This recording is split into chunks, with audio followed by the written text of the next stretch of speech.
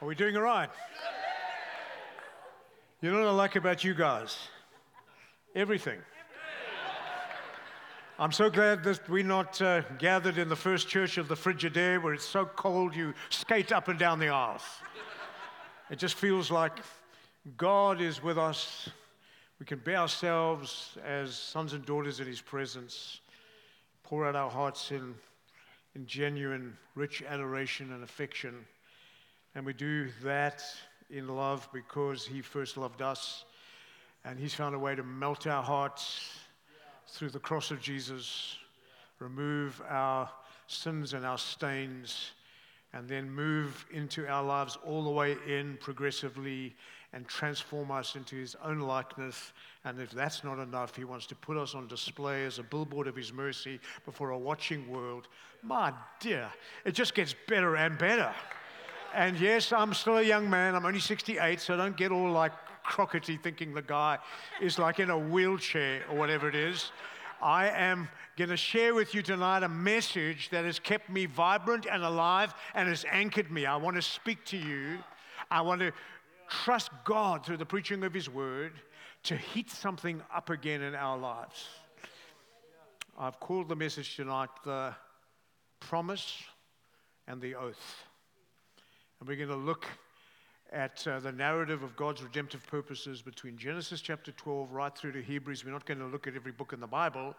I just want to bookend some of the rich theology. How many of you know we need to be anchored more than we need to be excited? I'm the guy who gives my ministry to anchoring and calling people to the big picture of God's redemptive purposes. But I know how to get excited. And I was like a kid there. I did a few little twirls and then got my back into, okay. Sue, I'll be okay for the rest of the week. Just relax. Okay. Father, we want to thank You for the gift of life in Your Son, Jesus. Thank You for the scandal of grace. Thank You that tonight You want to anchor us, secure us, and remind us of this ancient faith and this grace in which we stand that flows from it. I pray that we would continue to worship You in the speaking and the hearing of Your word, that we'll be under Your word and not over it, and that we'd be renewed substantially, and that we would stand shoulder to shoulder in this non-conference, being wonderfully enriched, strengthened, and prepared for what You have for us. Turn our next 2 days, Lord, into a wonderful sense of being launched, even if it's back into what we're doing, but with more intentionality, with a greater sense of conviction around why we do what we do. All this for Your name's sake and for the glory of God. And everybody said, yeah. You all said, yeah. Okay, let's take up an offering. No, I'm just trying to speak American. They say...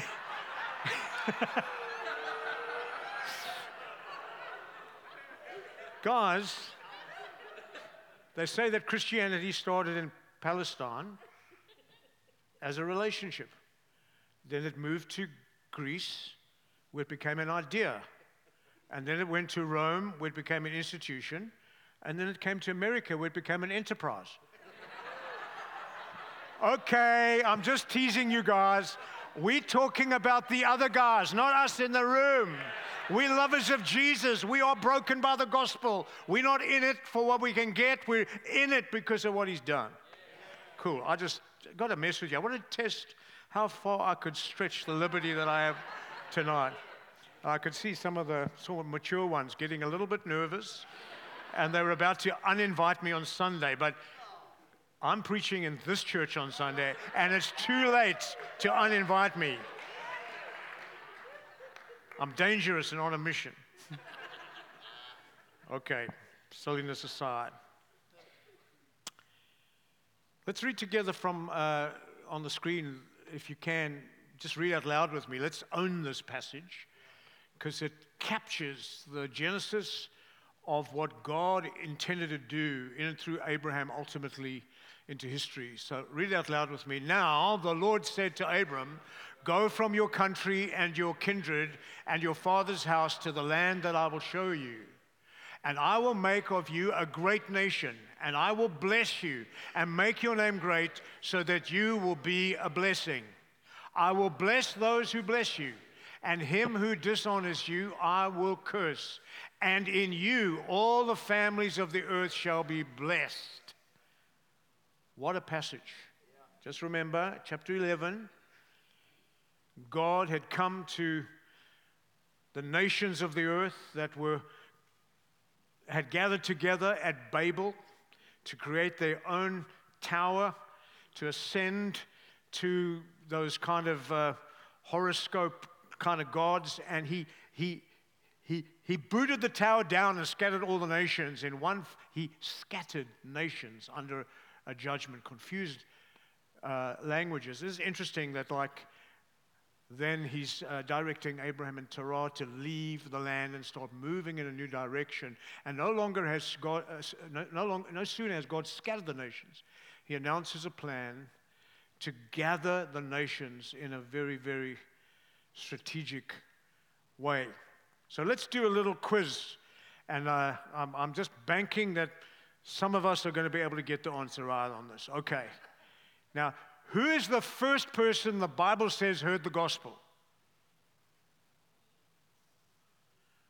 Galatians chapter 3. Because God foresaw that he would justify the Gentiles through faith, he announced the gospel in advance to Abraham. Guys, it was there. What is going on in this thing? Who's the first person the Bible says heard the gospel? Well, he's the guy that's clearly, I know there were types and shadows and Eve and all of that. That's not like altogether wrong, but you're wrong. You get a D- for that. Okay. Who's the first person to get the Great Commission? Oh, give that person an all expenses paid trip to Mauritius, care of Sean Craig. Okay. Who's the most spoken about person from the Old Testament in the Gospels? No? Okay, this is getting a little bit boring, isn't it? Who's the most spoken about Old Testament person in the epistles?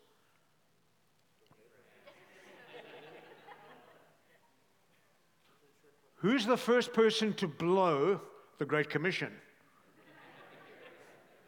It's important that we understand that we are tracking with Abraham tonight. We're tracking. This is foundational to what God wants to say to us tonight. So these three verses here represent this promise. I'll just call it a covenant, or the Abrahamic covenant. And a lot of what I'm sharing with you over the years, I was exposed to a guy. Who's heard of the book Eternity in Their Hearts by Don Richardson? Well, it's a book that we need to shake the dust off and bring it back. But Don Richardson was a missiologist, and he took a deep dive. And a lot of what I'm sharing shaped me for the last 30 years plus of my life. And whenever I felt like a little bit of a purpose vacuum, or felt like I was drifting and just everything felt like a little bit more froth and bubble, I'd come back to Genesis and then track this story. And we're going to do a little mini version of that tonight. And I'm trusting that the Lord will help me to serve you well in this. Don Richardson calls this Abrahamic covenant and the story of how it unravels through the whole of the Old Testament into the New Testament. He calls it the spinal column of biblical revelation. If you want to understand, when you look at creation in general, that's what they call general revelation. It's God showing off His glory in general revelation. Even in the preservation of scriptures in a general way, there's a lot of general revelation. It's inspired by the Holy Spirit. It's there for us. But within general revelation, it's like, light particles are like photons.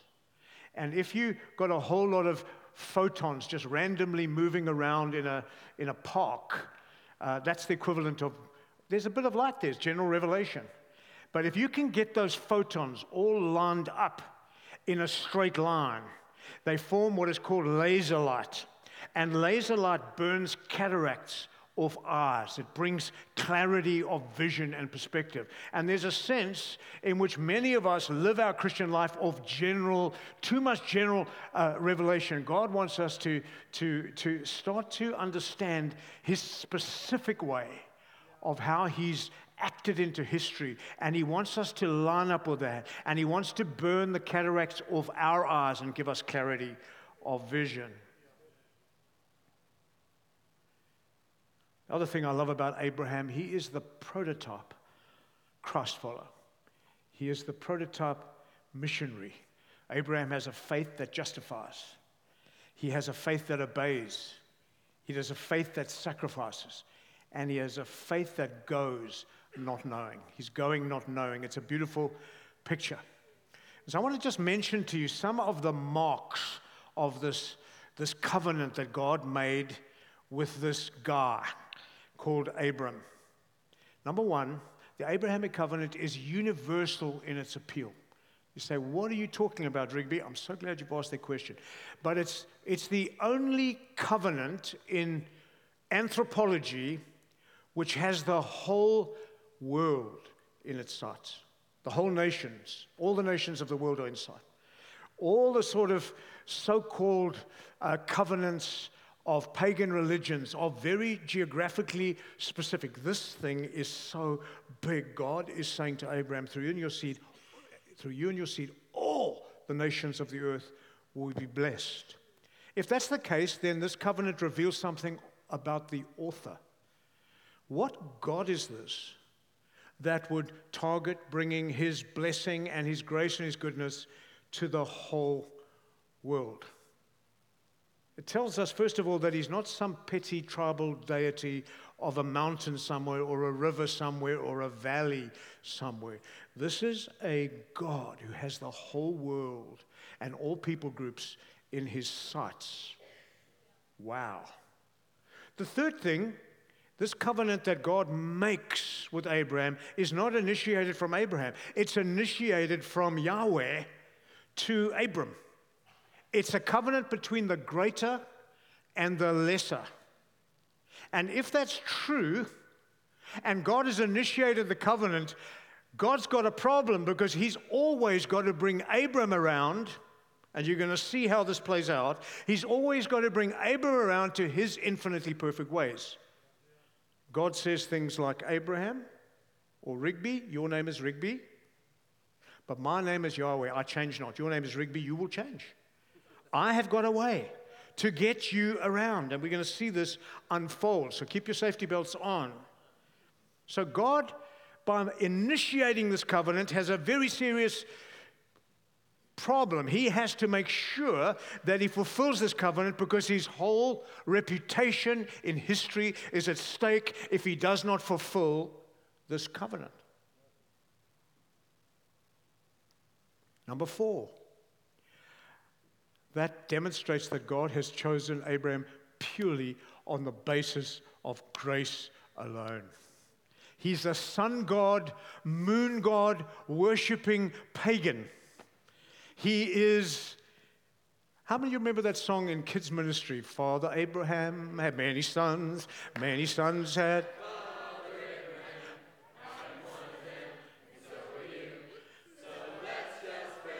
Well, you know, guys, it's not such a great boast. Guys, we're made of the same stuff. Don't be too quick to say, well, he's an idol worship. Guys, all the good things we take out of this life and we make ultimate things, those are idols. All the stuff that we bow the knee before and give disproportionate affection to, they are things that displace God's true role in our lives. And many of us, here's the good news, is that we were elected. We were elected by God before the foundation of the world, before we'd done anything good or bad. God had our names in His book of life. He had written it in there.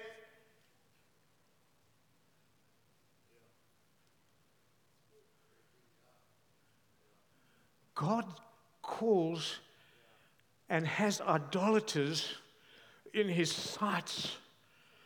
Guys, it is scandalously good. I'm so relieved by that. I'm so relieved because I was a brilliant sinner. I don't mean brilliant as in like a good thing. I mean it like I just broke all the commandments before Jesus met me on a road as I read John's gospel, and it just turned my world upside down. I was really good at sinning. But God was even better at saving. Where sin did abound, grace abounded even more.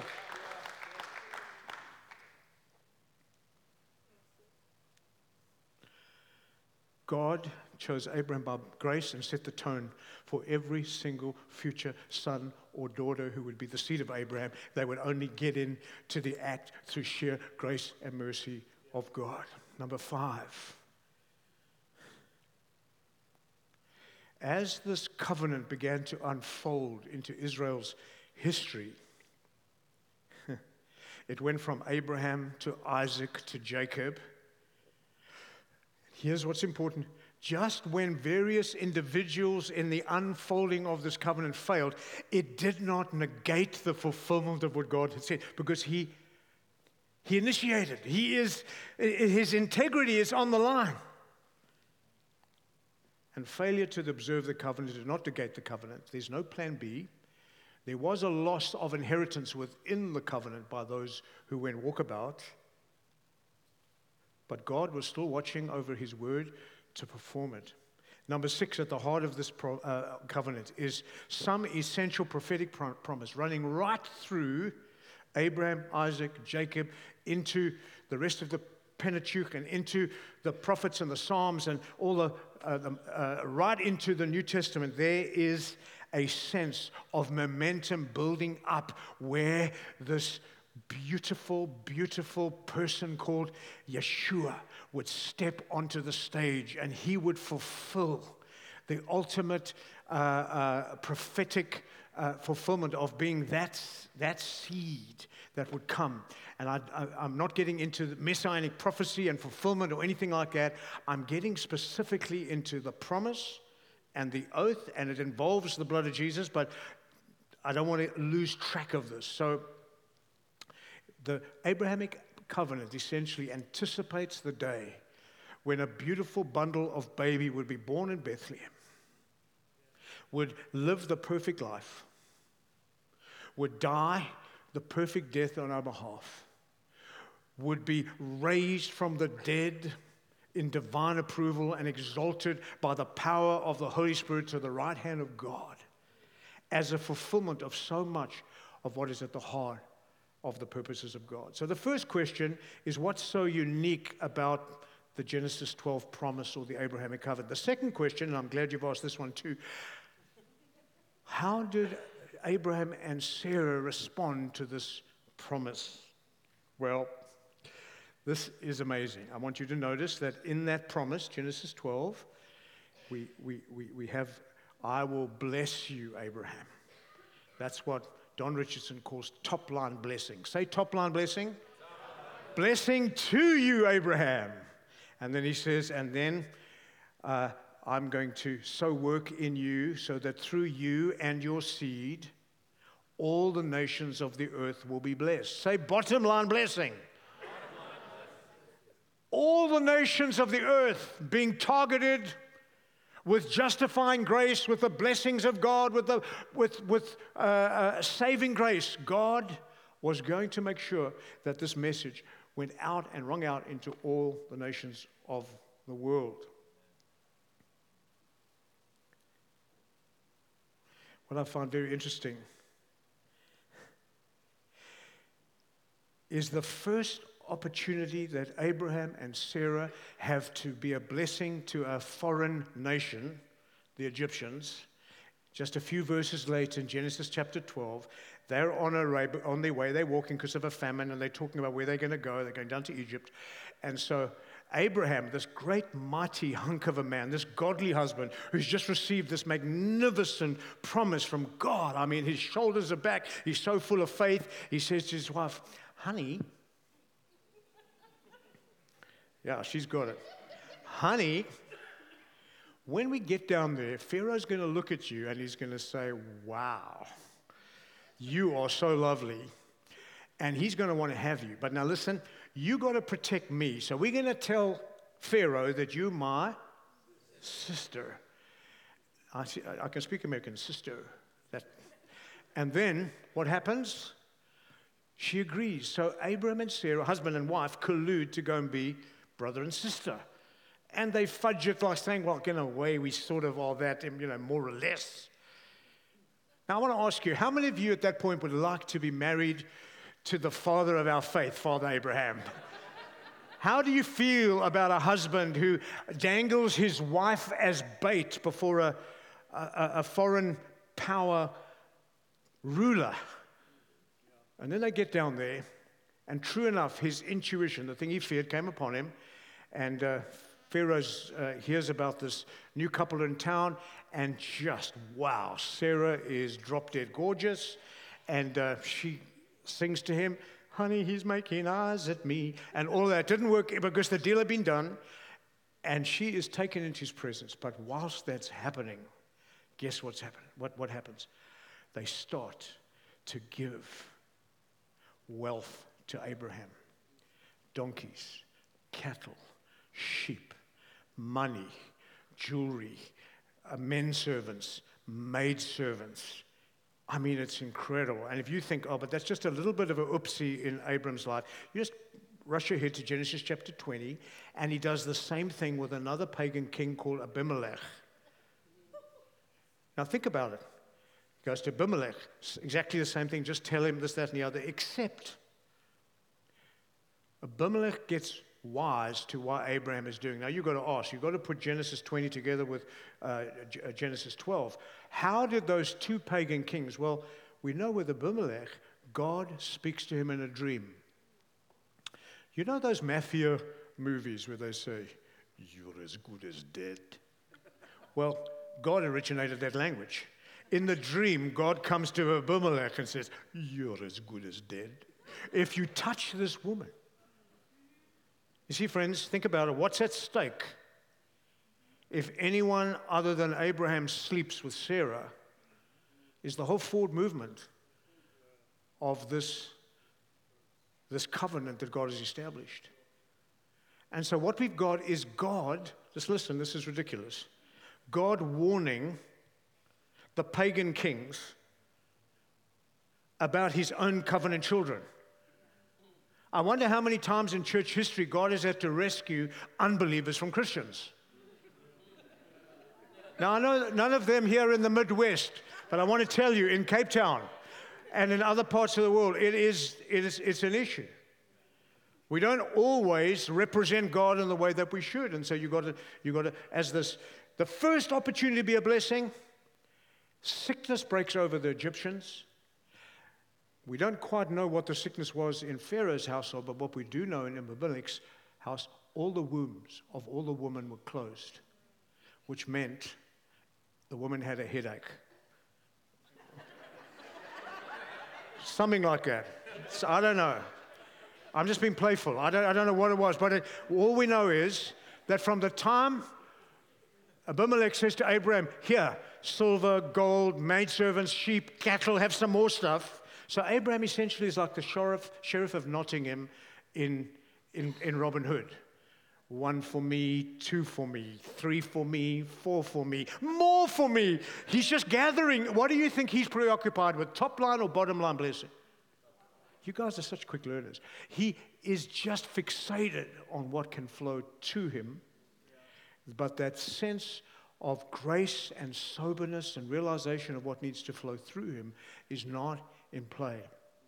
And God has to deal firmly with these guys. And I don't want to make Abraham look too badly. I think we overdo it in making him when the New Testament doesn't highlight the weaknesses because it's on that side of the cross, we're inclined to forget about the historical narrative of a person who didn't get it right, and he was the first believer justified by faith, and he was the first missionary, Great Commission, who messed it up. I get tremendously encouraged when I see myself in Abraham because it means whatever God does with Abraham, I can trust him to do the same with me. Well, don't be in too much of a hurry to find out what he does with Abraham.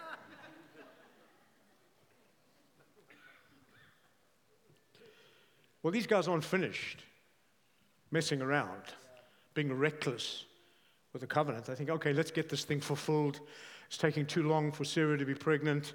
And we know the whole episode. Sarah comes to sleep with my maidservant Hagar, and Abraham now it says, oh, are you sure about this, love? And I mean, it's bizarre. This is the stuff. Father of our faith, he's doing that stuff, but they're colluding. A baby is born called Ishmael, and right now we are living with the hangover of that in history over the last number of years, centuries, and even millennia. Just a very difficult situation. I don't want to get into too much detail on what they did wrong, because all I want us to do is to see ourselves a little in these guys who have been elected, received the call of God in their lives, and then got reckless and got too preoccupied and sidetracked. Folk, we're a movement. We gathered together at a non-conference. See, I'm a really good learner, but we're here to strengthen churches and ministries and lives, and we want to strengthen the foundations. This is a message designed to strengthen the foundations, because it will inform from the foundations what we'll do, how we'll build on that into the future. And if we want to strengthen churches and plant churches, we got to heat up the red hot why are we doing what we're doing. That's what I'm trying to do with us tonight. I'm trying to heat that up. So here's the third question: how will Yahweh bring them into line? How will he do that? Little question.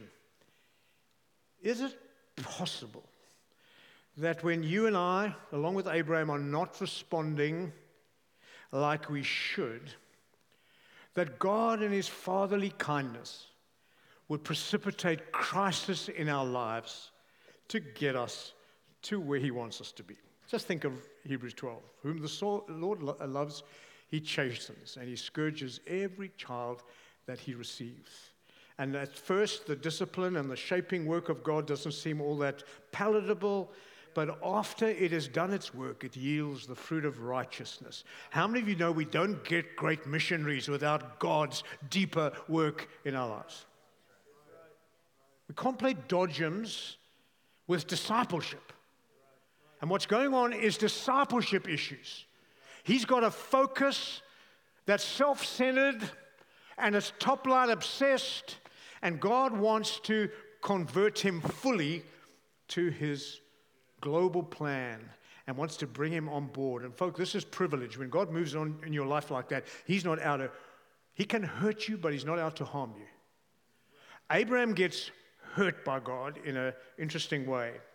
And of course, you know where we're going with this. It's Genesis chapter 22. We can't get into all of Genesis chapter 22, but the story is where God essentially asks Abraham to go up to Mount Moriah and sacrifice his one and only son. It seems like God could be saying something like this. Okay, Abraham, you want to be reckless with the covenant? I can also be a bit reckless.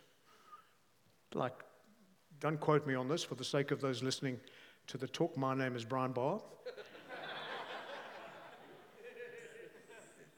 There is something going on here where it looks like, what kind of God is this that would put the future fulfillment of Abraham's putting at risk. Now God steps in and he says, okay, I'm also going to sober you up on this. And as Abraham is about to, he wasn't going to throw a live child into a fire. Some people see that. No, he was going to kill his son and then he would offer the body as a burnt sacrifice. And God, as he's about to kill his son, the angel of the Lord stays his hand and says, don't do this, Abraham.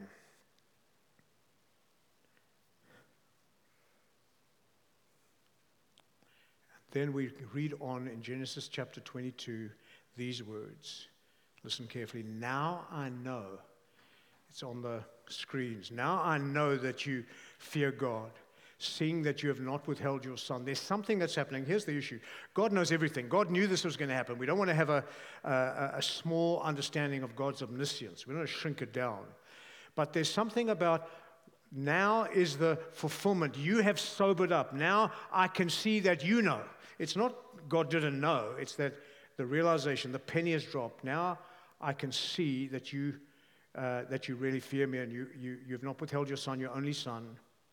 And then a little later he says this, and the angel of the Lord calls to Abram a second time from heaven and said, by myself I have sworn, declares the Lord, because you have done this and have not withheld your son, your only son, I will surely bless you. I will surely multiply your offspring as the stars of heaven and the sand of the seashore, and your offspring shall possess the gates of his enemies, and your offspring, and in your offspring all the nations of the earth shall be blessed, because you have obeyed my voice. God adds an oath to the Genesis 12 promise in Genesis chapter 22. The talk is called the promise and the oath. But notice what God adds the oath to. He adds the oath to both the top line and the bottom line. He says, I will surely bless you because you have done this and not withheld your son. I will surely bless you. Top line. And then he says, and I'm going to multiply your offspring, etc., and all the nations of the earth will be blessed. God does the most incredible thing. He adds an oath. Yahweh. I've got to ask the question, what's going on? What's going on? How does Yahweh, who has absolutely perfect righteousness, and when we read in the Bibles, let your yes be yes, swear neither by earth or by heaven, for the earth is his footstool and heaven is his throne, and don't swear by Jerusalem and don't swear by the hairs on your head. Jesus forbade swearing, and now you've got the Father right back there swearing, but notice who he swears by. He swears by himself. See, God is making an oath, dear friends, not for his own sake. He's making an oath for the beneficiaries of that oath. God needs no reminding. God doesn't slumber nor sleep. He doesn't forget. God has made a commitment. He has made a promise. It has to be fulfilled. But when God adds an oath, he's adding the oath for those recipients and for future generations who are going to align their lives to his missional and covenantal purposes in the world.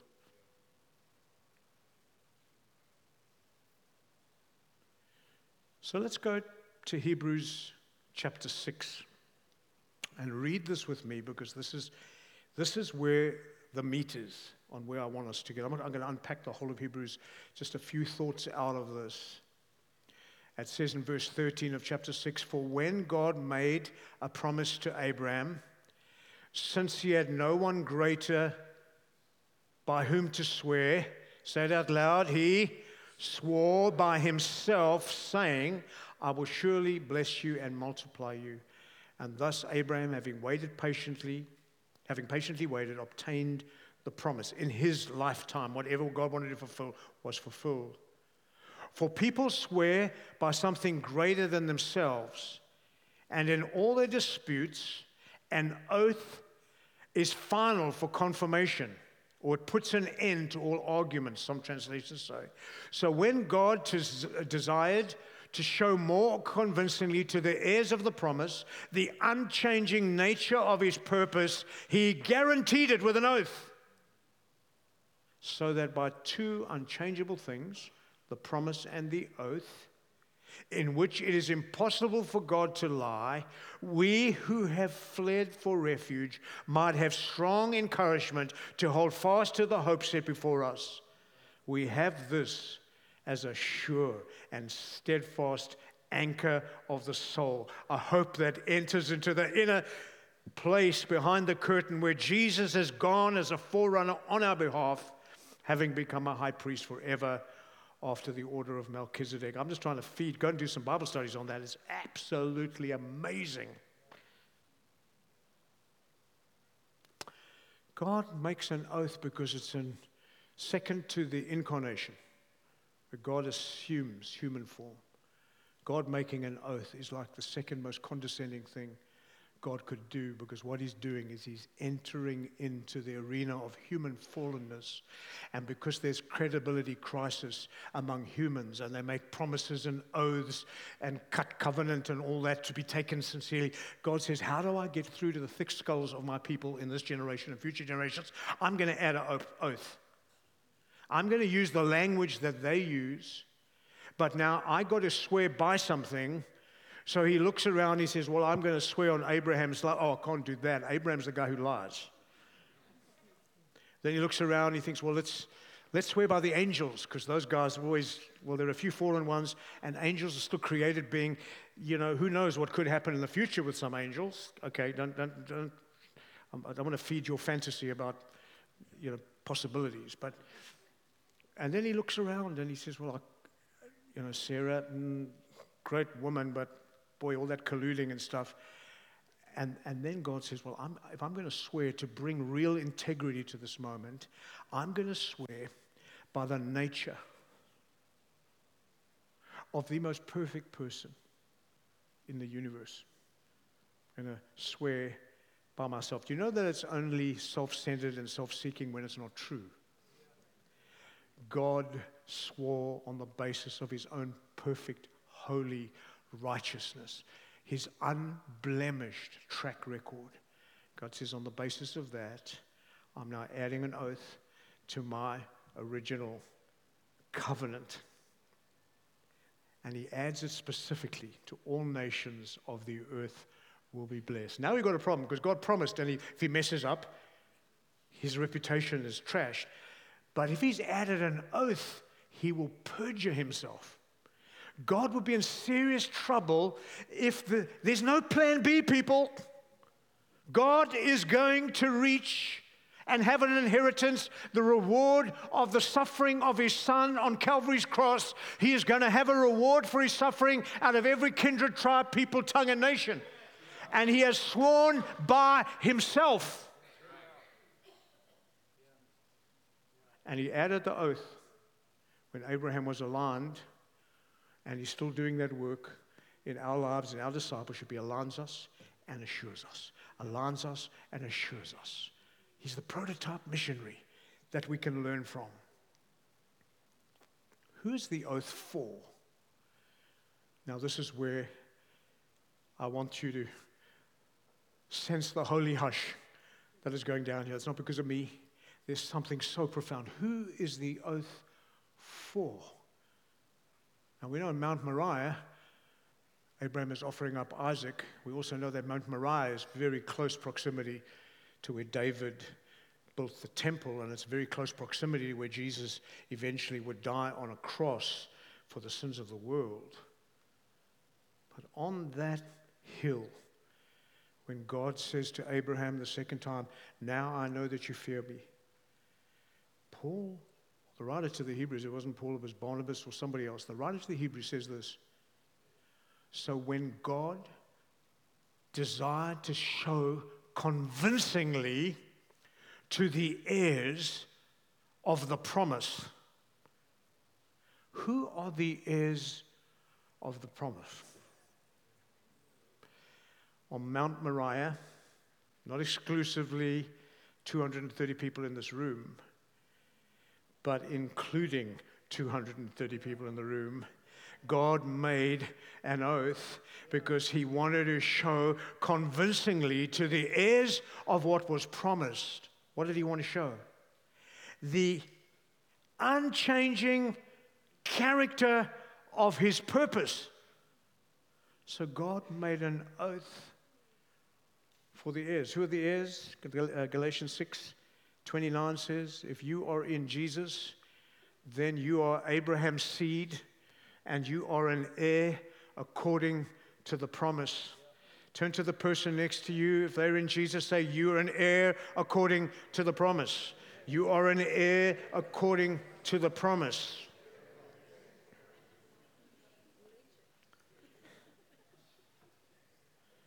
And so what does the oath do to the heirs?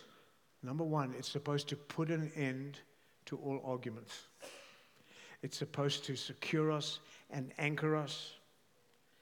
He wants to convince us and the most perfect being in the universe has acted into history in the promise. And now he's acted on Mount Moriah, and it's explained to us what was going down there. He had us in his sights. He anticipated us down through the corridors of time. And he says, I want you to be assured. I want you to be anchored. He says, I want you to be encouraged. Folks, this is a strengthening time. You don't get it better than this. It's not the preacher, it's the message. You don't get more secure and strengthened when you understand that God will not change his mind about you.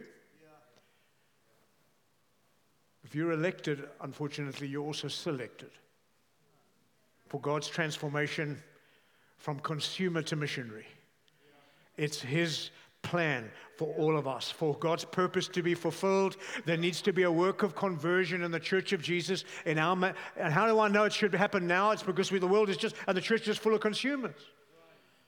I'm not getting mad because lots of people come to Jesus as consumers, and Jesus did that with a crowd of consumers, but he condemned consumerism in the crowd, but he never condemned the crowd in consumerism. So don't have that sheriff badge and saying everybody's that's not as hungry and for revival as you are, they're just consumers. No, God's still at work in everybody, but God wants to locate us in the story and align our passions and as we heard in those prophetic words.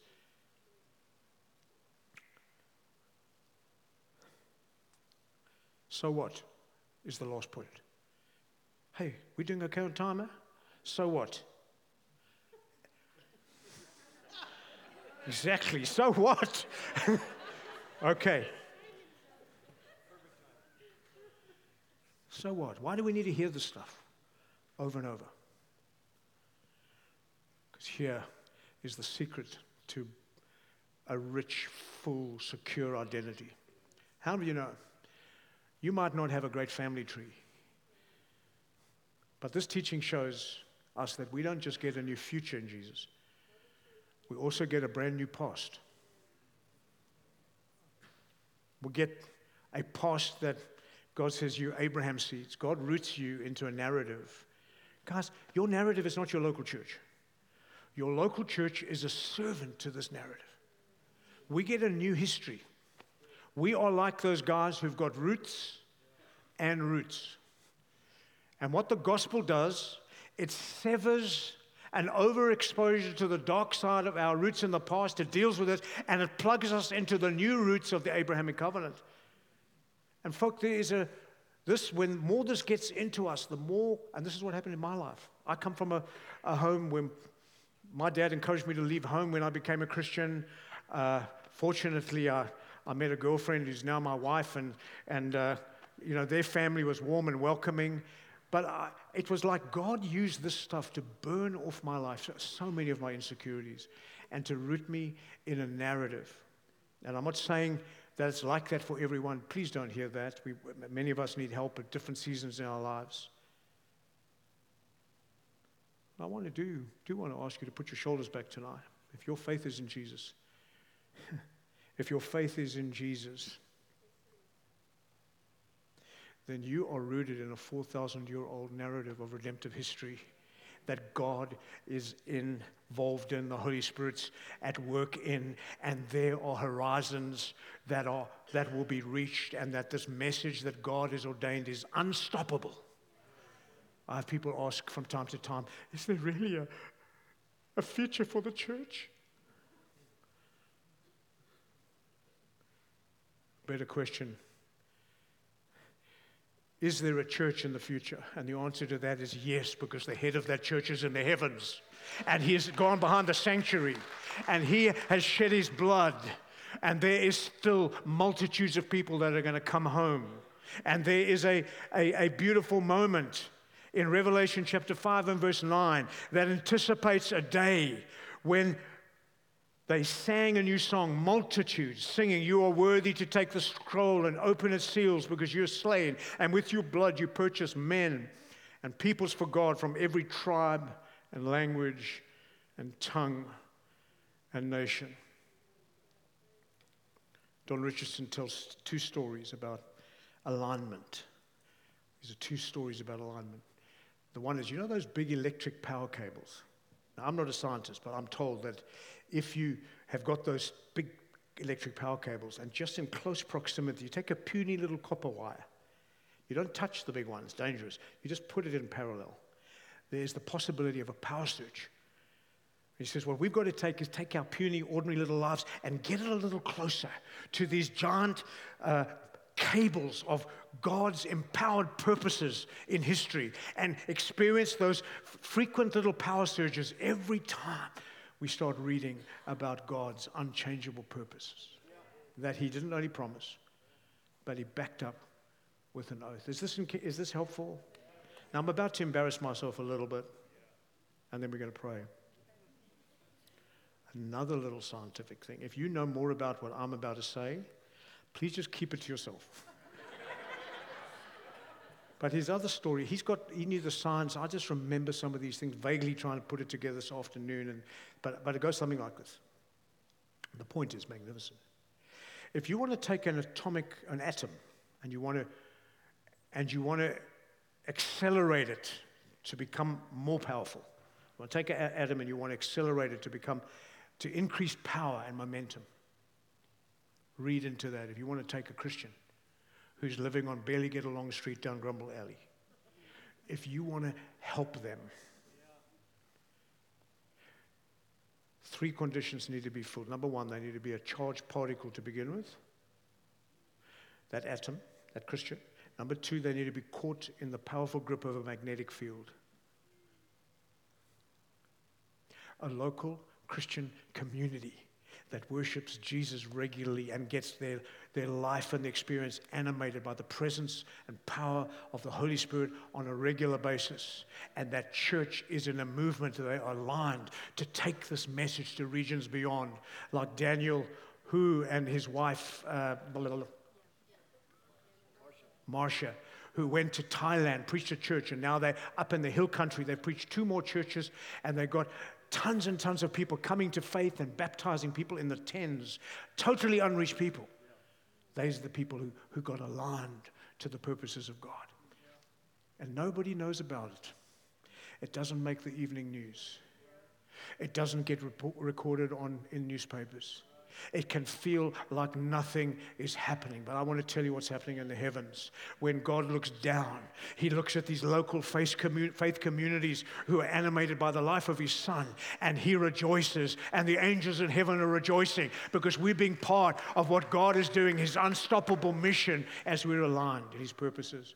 There's a magnetic field. We need to be charged particles to begin with, born again of the Spirit of God. You can't just be born again on your own in your home and twiddle your thumbs and read your Bible and say it's all about me and Jesus. No, we're in community. We've got brothers and sisters on either side of our lives. Heaven is a family. And we've got to live in the family now to get ready for what it's going to really be like up there. So we've got to be in this magnetic field. And the 4th one is you accelerate it down a long tunnel, the 4,000-year-old Abrahamic covenant, confirmed with an oath, with God's reputation on the line, saying there is no plan B.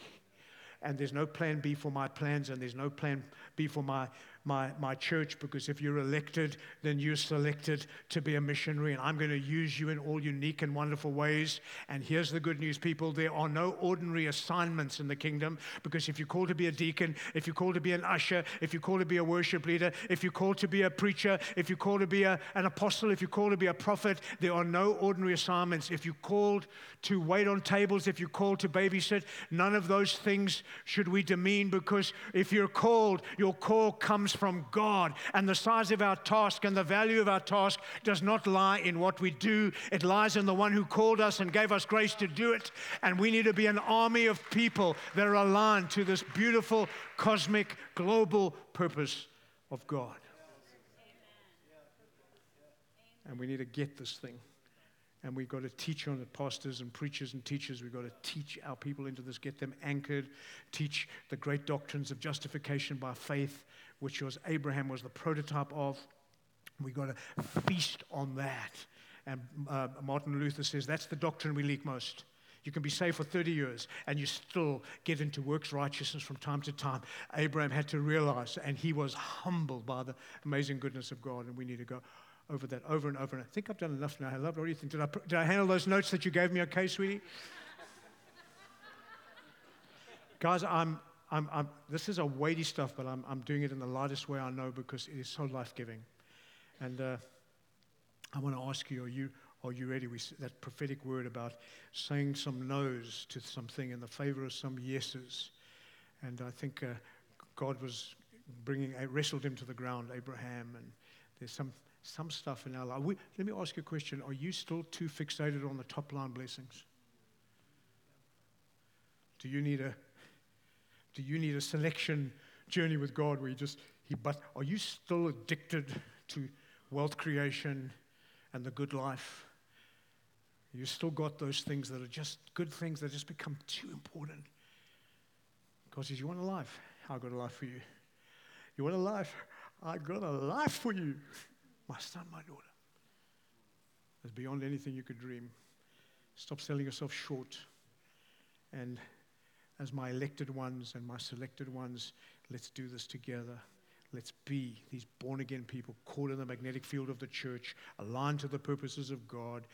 If you're in a church that's not in a movement, we're not selling anything, and we don't want you to buy anything if you're just checking out what we're about. But there's nothing like being in a side-by-side, shoulder-to-shoulder partnership in the gospel, where we are serving one another, where we're weeping with one another. I sat with a bunch of pastors today. My heart is still so tender from being with all the pastors, hearing the stories from the Midwest here. Sue and I are going to cry when we leave on the airport. We're going to leave our hearts here, hoping that we'll get, I've probably done enough damage. I'm never being invited back. But whatever the thing is, we love you guys so, so very much. Why don't you stand? Let's pray.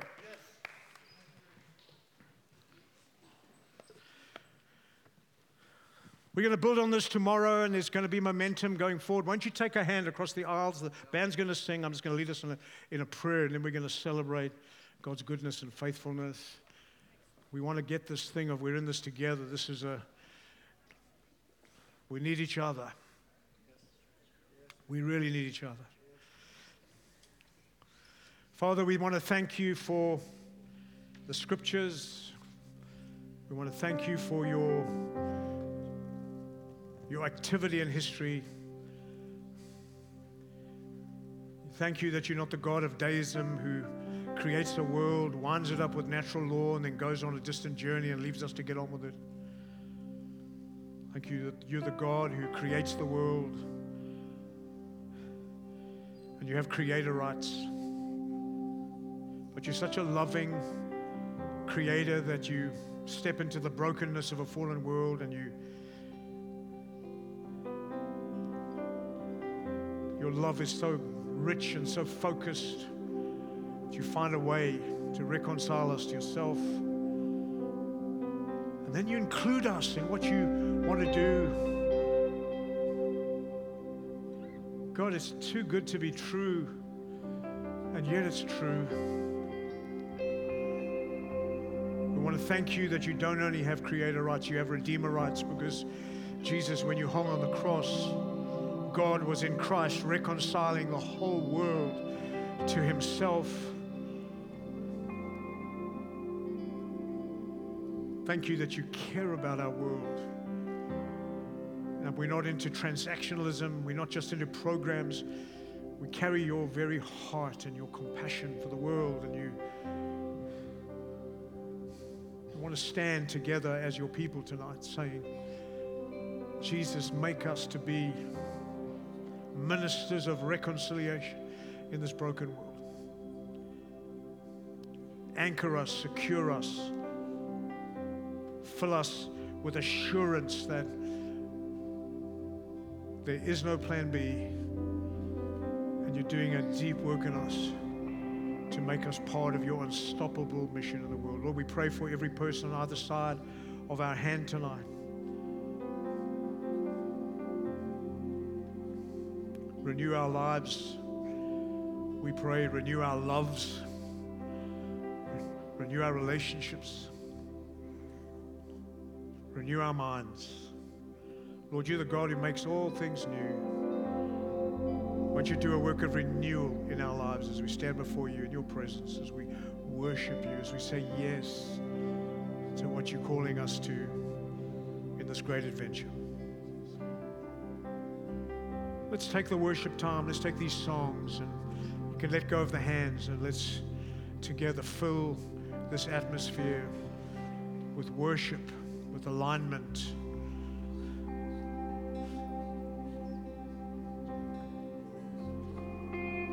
With our big yes. Let's go for it, church.